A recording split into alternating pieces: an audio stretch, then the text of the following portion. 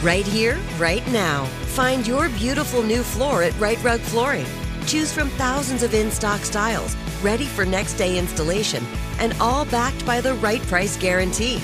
Visit rightrug.com. That's RITERUG.com today to schedule a free in-home estimate or to find a location near you.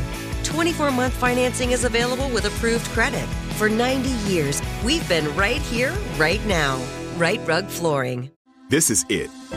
Your moment. This is your time to make your comeback with Purdue Global. When you come back with a Purdue Global degree, you create opportunity for yourself, your family, and your future. It's a degree you can be proud of, a degree that employers will trust and respect. Purdue Global offers working adults like you over 175 flexible degree programs to meet your specific career goals. These include associate, bachelor's, master's, and doctoral degrees and certificates. Purdue Global degree programs range from nursing to business to communication and more. Whatever your interest, we have the degree that will move you forward. You have the knowledge, you have the experience. Now it's time to get credit for the work you've done and earn the recognition you deserve with Purdue Global, Purdue's online university for working adults. You know you're worth it. We do too. So don't wait another second to get the degree that will take your career to the next level. Start your comeback today at purdueglobal.edu. Live Nation presents Concert Week. Now through May 14th, get $25 tickets to over 5,000 shows. That's up to 75% off a summer full of your favorite artists like 21 Savage, Alanis Morissette, Cage the Elephant, Celeste Barber, Dierks Bentley, Fade, Hootie and the Blowfish, Janet Jackson, Kidz Bop Kids, Meghan Trainor, Peso Pluma, Sarah McLachlan. Get tickets to more than 5,000 summer shows for just $25. Until now through May 14th. Visit LiveNation.com/Concert Week to learn more and plan your summer with Sean Paul, Sum 41, 30 Seconds to Mars, and Two Door Cinema Club.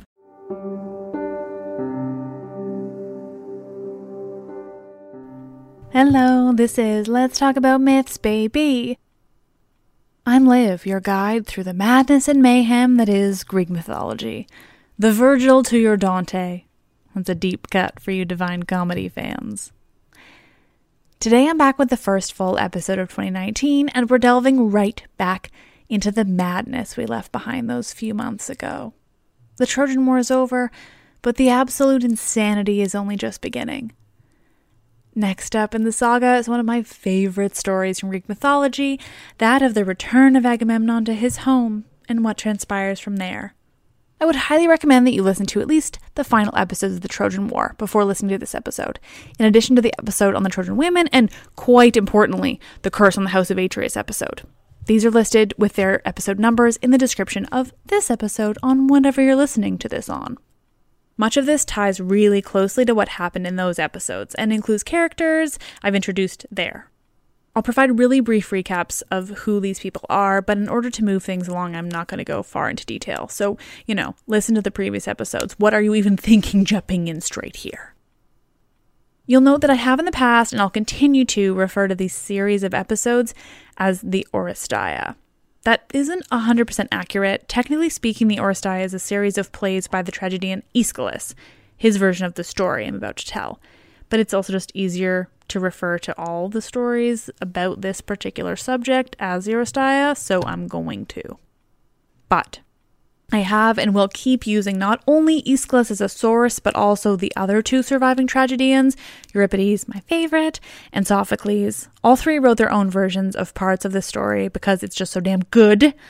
Also, I'll be consulting my many mythology books because you all know how hard it is for me to make a story out of just dialogue from an ancient play. I've had to do in the past with the Lysistrata and the Trojan women, and it's not easy. And with that long-winded explanation,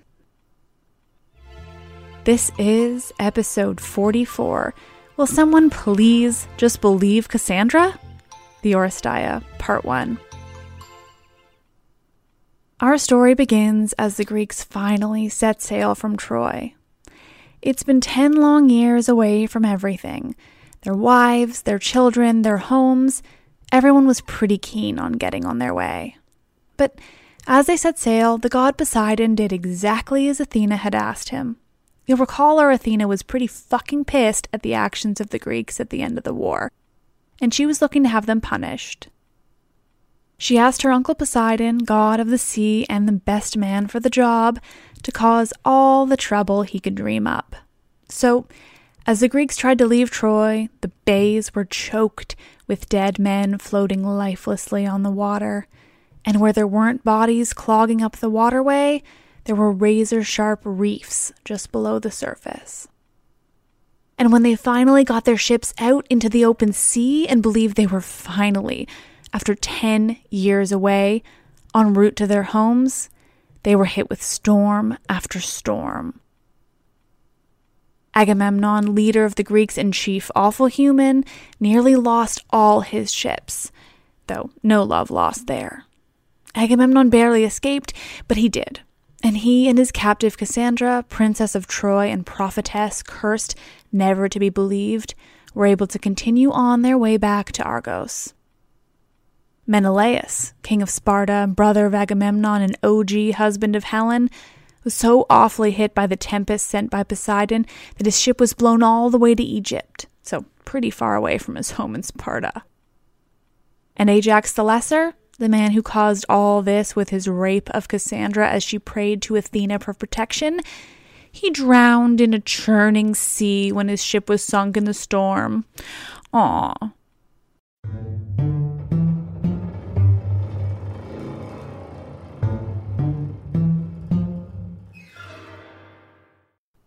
When the storm finally calmed and Poseidon has made Athena's point quite clear, Agamemnon is able to continue on to his home of Argos, with his captive, Cassandra, in tow. Meanwhile, though, in Argos, Agamemnon's wife, queen and sister of Helen, Clytemnestra, has been living her life quite freely with her husband away. You'll recall that in order to set sail to Troy in the first place those 10 years ago, Agamemnon was more than happy to sacrifice their daughter, Iphigenia, all for the sake of good winds. He had her killed on an altar, a bloody affair, just for a little wind, so that he might wage war against a country that hadn't really done much at all. Clytemnestra, it seems, never forgave her husband. Gee, I wonder why. It wasn't only that Agamemnon had been more than happy to sacrifice their child. When he left, he had also installed someone to watch over Clytemnestra, to keep her in check while he was away, but she wasn't having any of that. It wasn't long before Clytemnestra did away with the man left behind to watch over her, and for the past 7 years she'd been living as husband and wife with Aegisthus. Aegisthus is Agamemnon's cousin, the son of an awful situation which I told you about in the episode on the curse of the House of Atreus. There's bad blood there. I won't try to recount quickly here.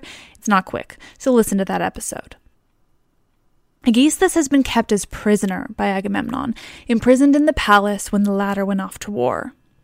Clytemnestra, angry with her husband and also probably lonely, freed Aegisthus once she had the freedom to do what she wanted, and they quickly developed a fondness for each other. They were, by all appearances, happy. They suited each other, Clytemnestra and Aegisthus, both bitter at Agamemnon and their lot in life, though Clytemnestra found herself angry at everything that had happened to her and her family, but most angry with Agamemnon himself. The pair have a plan for how they'll handle the arrival of Agamemnon. They've been plotting it for these 7 long years.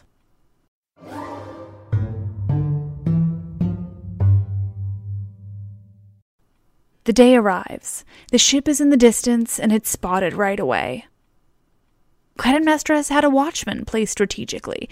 He's been watching the sea in the direction of Troy for an entire year. He's been watching for a sign that Troy has been taken, that Argos' king may be finally returning. And there it is. The fires in the distance that signal Troy has fallen. The day they've all been waiting for has finally arrived. The watchman announces what he's seen, and inside the palace, Clytemnestra screams out in triumph. The palace prepares for the return of their king. It's been a decade he's been gone, and so much has changed. His remaining children have grown. They were so young when he left. But Orestes is a young man now, and Electra a young woman. Agamemnon rides in, very proud of himself for returning, but mostly for defeating Troy in the manner in which he did. He's riding a chariot, surrounded by the men he sailed back with. Almost immediately, Clytemnestra arrives from inside the palace and greets her husband after his triumphant speech to those gathered to welcome him home. She's been waiting for him. Surrounded by her servant women, they all hold deep red tapestries in their hands. Clytemnestra tells him of how lonely she was with him away and for so long. Then she tells him that their child is gone, and yet their child should be there with them, standing at their side. The child, she explains, is Orestes. Of course, we're supposed to connect this with a pointed comment to Iphigenia, who is also their child. Iphigenia is not there with them because she was killed by her own father, Agamemnon. But no, it's Orestes, she explains, who's not there now. He's off in Phocis, a land ruled by an ally who's watching over Orestes for them. Clytemnestra welcomes Agamemnon, directing her servant women to lay out the blood-red tapestries as a kind of red carpet for the return of the king. It's not symbolic at all. Agamemnon entering his home after all this time, walking on a sea of red.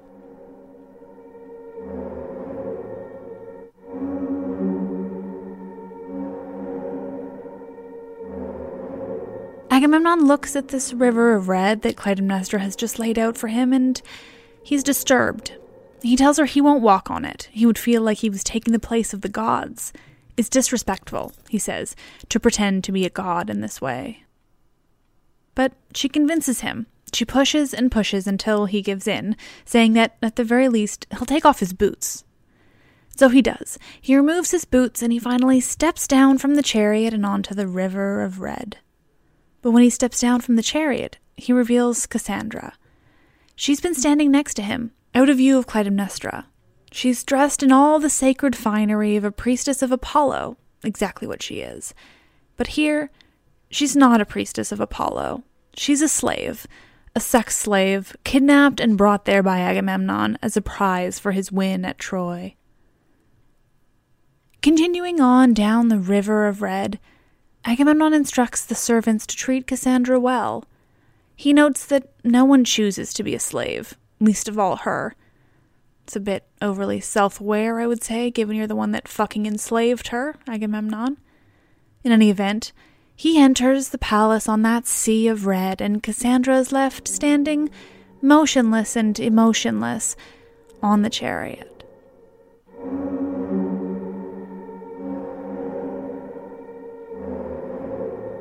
Right here, right now. Find your beautiful new floor at Right Rug Flooring. Choose from thousands of in-stock styles, ready for next day installation, and all backed by the right price guarantee. Visit rightrug.com. That's RITERUG.com today to schedule a free in-home estimate or to find a location near you. 24-month financing is available with approved credit. For 90 years, we've been right here, right now. Right Rug Flooring. This is it. Your moment. This is your time to make your comeback with Purdue Global. When you come back with a Purdue Global degree, you create opportunity for yourself, your family, and your future. It's a degree you can be proud of, a degree that employers will trust and respect.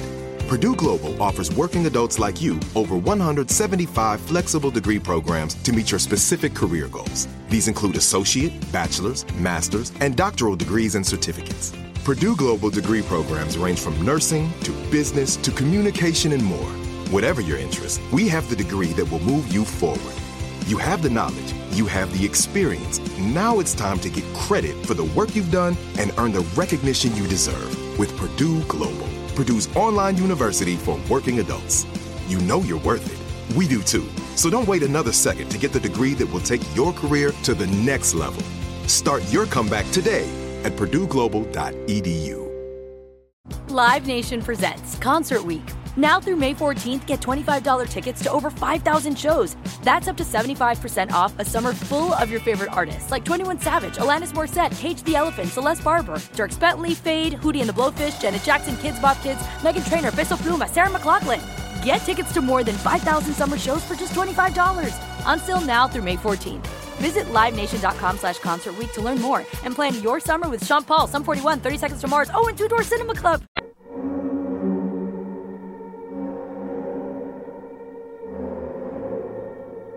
And so Cassandra stands silent and motionless on the chariot. She can't be convinced to leave it to enter the palace.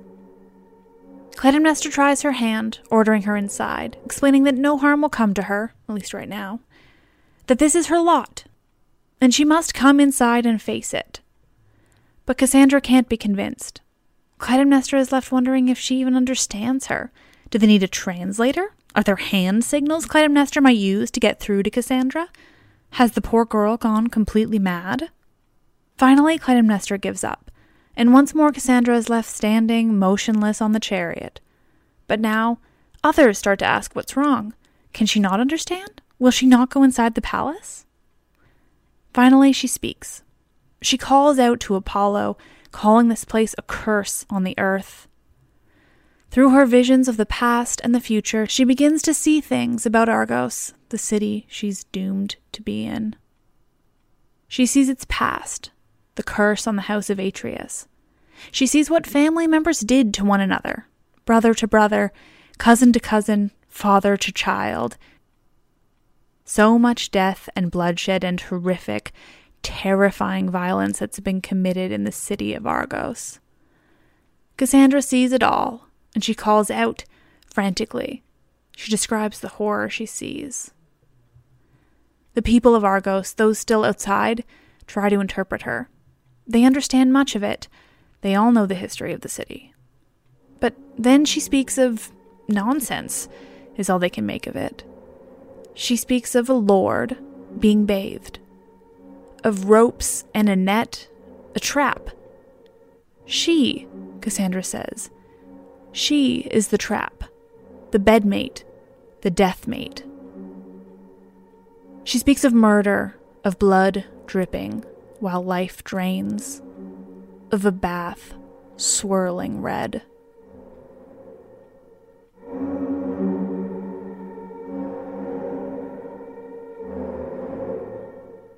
Cassandra continues on like this. She sees the fate of Agamemnon. She recalls her fate in Troy, the fate of her family and her city and everyone in it. She cries out, a mixture of discussing what she's seeing with those around her, the people of Argos, and a constant stream of information as she sees more and more, history and future. The people around her, the chorus in Aeschylus's play, believe much of what she says, but they're unable to see the importance of most of it. In the end, though, she's quite clear. Agamemnon is being killed inside, not by a man, as the chorus immediately asks, but by a woman. By his wife, who has planned this for years, laying in wait for her husband's return so she can lure him to his death. And not only that, Cassandra doesn't only see Agamemnon's death, but her own, by the same hand. She sees it now even more vividly, but she's seen it for some time, seen it since before she even left the shores of Troy.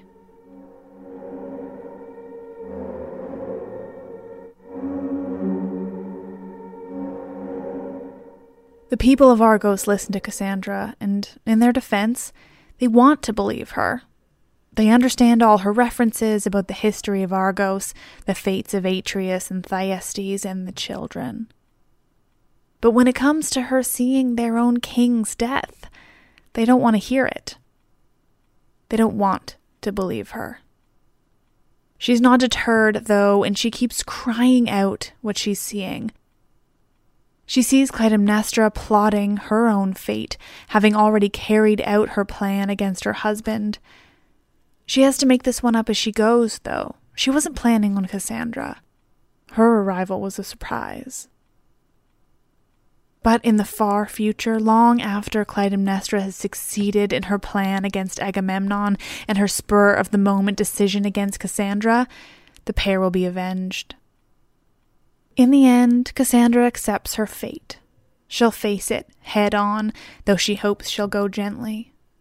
And as she walks toward the entrance of the palace to face this, she asks the people of Argos, who have listened to her as she's seen all there is to see of her fate and Agamemnon's, to remember her. To remember this slave ripped violently from her homeland that lay in ruins, only to die.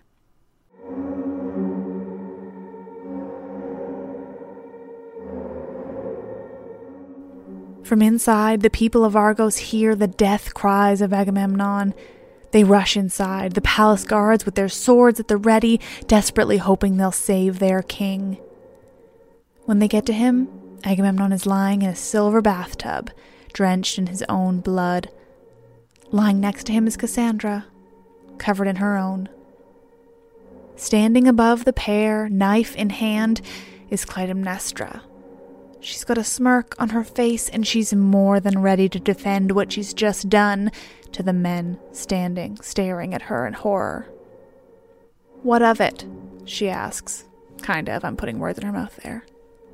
Clytemnestra tells the men exactly how she did it, how she lured her husband in with the promise of a hot bath after his years away from home. It was so tempting to be truly clean after so long living out of tents, bathing in whatever way was possible there on the beaches of Troy. So tempting to have your wife shower you with affection. So lovely of her to prepare this for you after so long being away. Clytemnestra tells the men of Argos how, after Agamemnon had finished his bath and stood up, dripping wet, she had taken the blood-red tapestries and trapped her husband like an animal in a net. How she had stabbed him again and again from under the tapestry as he screamed out in agony, how the blood poured, soaking the fabric, how it spurted and covered her in the hot, sticky liquid.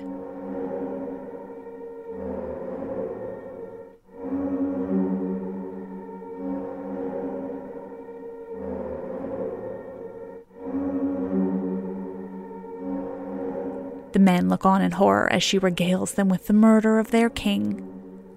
"But," she asks, "why shouldn't I have killed him? This man who sailed to Troy for the hell of it, who was more than happy to kill his own daughter in cold blood just to change the winds. Shouldn't he have been banished?" she asks the men, "for what he did to Iphigenia?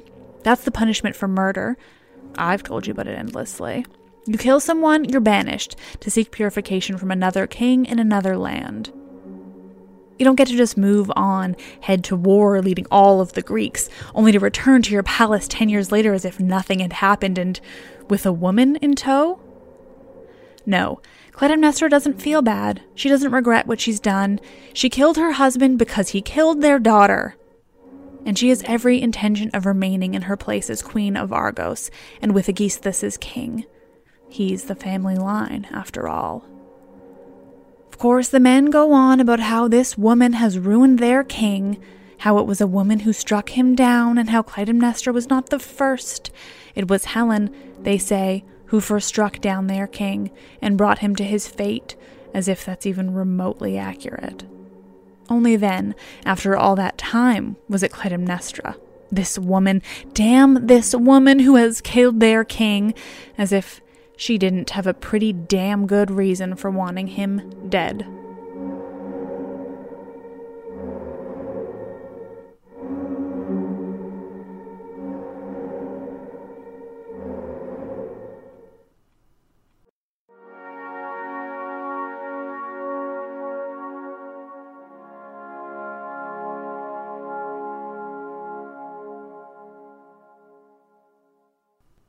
Thank you all for listening to part 1 of this mad tale.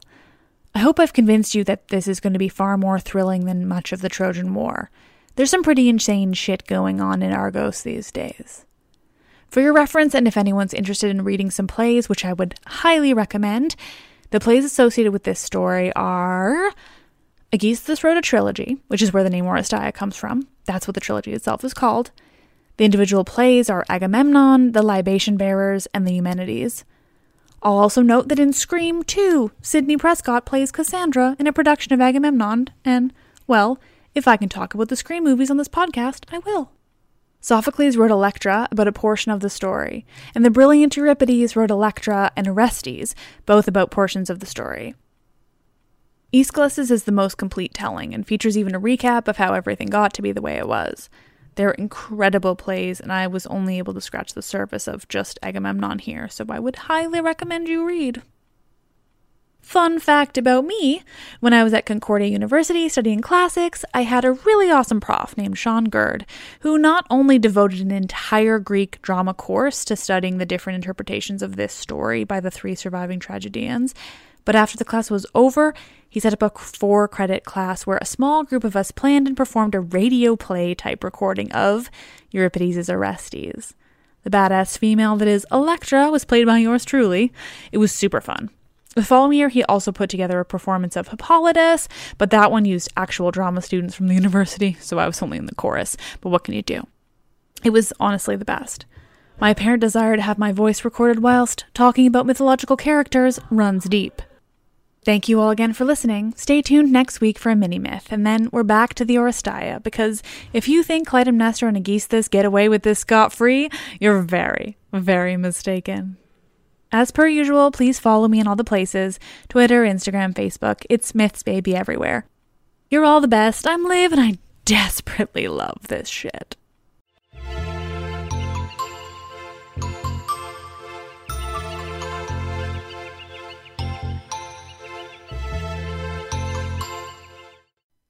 Right here, right now. Find your beautiful new floor at Right Rug Flooring. Choose from thousands of in-stock styles, ready for next day installation, and all backed by the right price guarantee. Visit rightrug.com. That's RITERUG.com today to schedule a free in-home estimate or to find a location near you. 24-month financing is available with approved credit. For 90 years, we've been right here, right now. Right Rug Flooring. This is it. Your moment. This is your time to make your comeback with Purdue Global. When you come back with a Purdue Global degree, you create opportunity for yourself, your family, and your future. It's a degree you can be proud of, a degree that employers will trust and respect. Purdue Global offers working adults like you over 175 flexible degree programs to meet your specific career goals. These include associate, bachelor's, master's, and doctoral degrees and certificates. Purdue Global degree programs range from nursing to business to communication and more. Whatever your interest, we have the degree that will move you forward. You have the knowledge, you have the experience. Now it's time to get credit for the work you've done and earn the recognition you deserve with Purdue Global, Purdue's online university for working adults. You know you're worth it. We do too. So don't wait another second to get the degree that will take your career to the next level. Start your comeback today at purdueglobal.edu. Live Nation presents Concert Week. Now through May 14th, get $25 tickets to over 5,000 shows. That's up to 75% off a summer full of your favorite artists like 21 Savage, Alanis Morissette, Cage the Elephant, Celeste Barber, Dierks Bentley, Fade, Hootie and the Blowfish, Janet Jackson, Kidz Bop Kids, Meghan Trainor, Peso Pluma, Sarah McLachlan. Get tickets to more than 5,000 summer shows for just $25. Until now through May 14th. Visit livenation.com/concertweek to learn more and plan your summer with Sean Paul, Sum 41, 30 Seconds to Mars, and Two Door Cinema Club.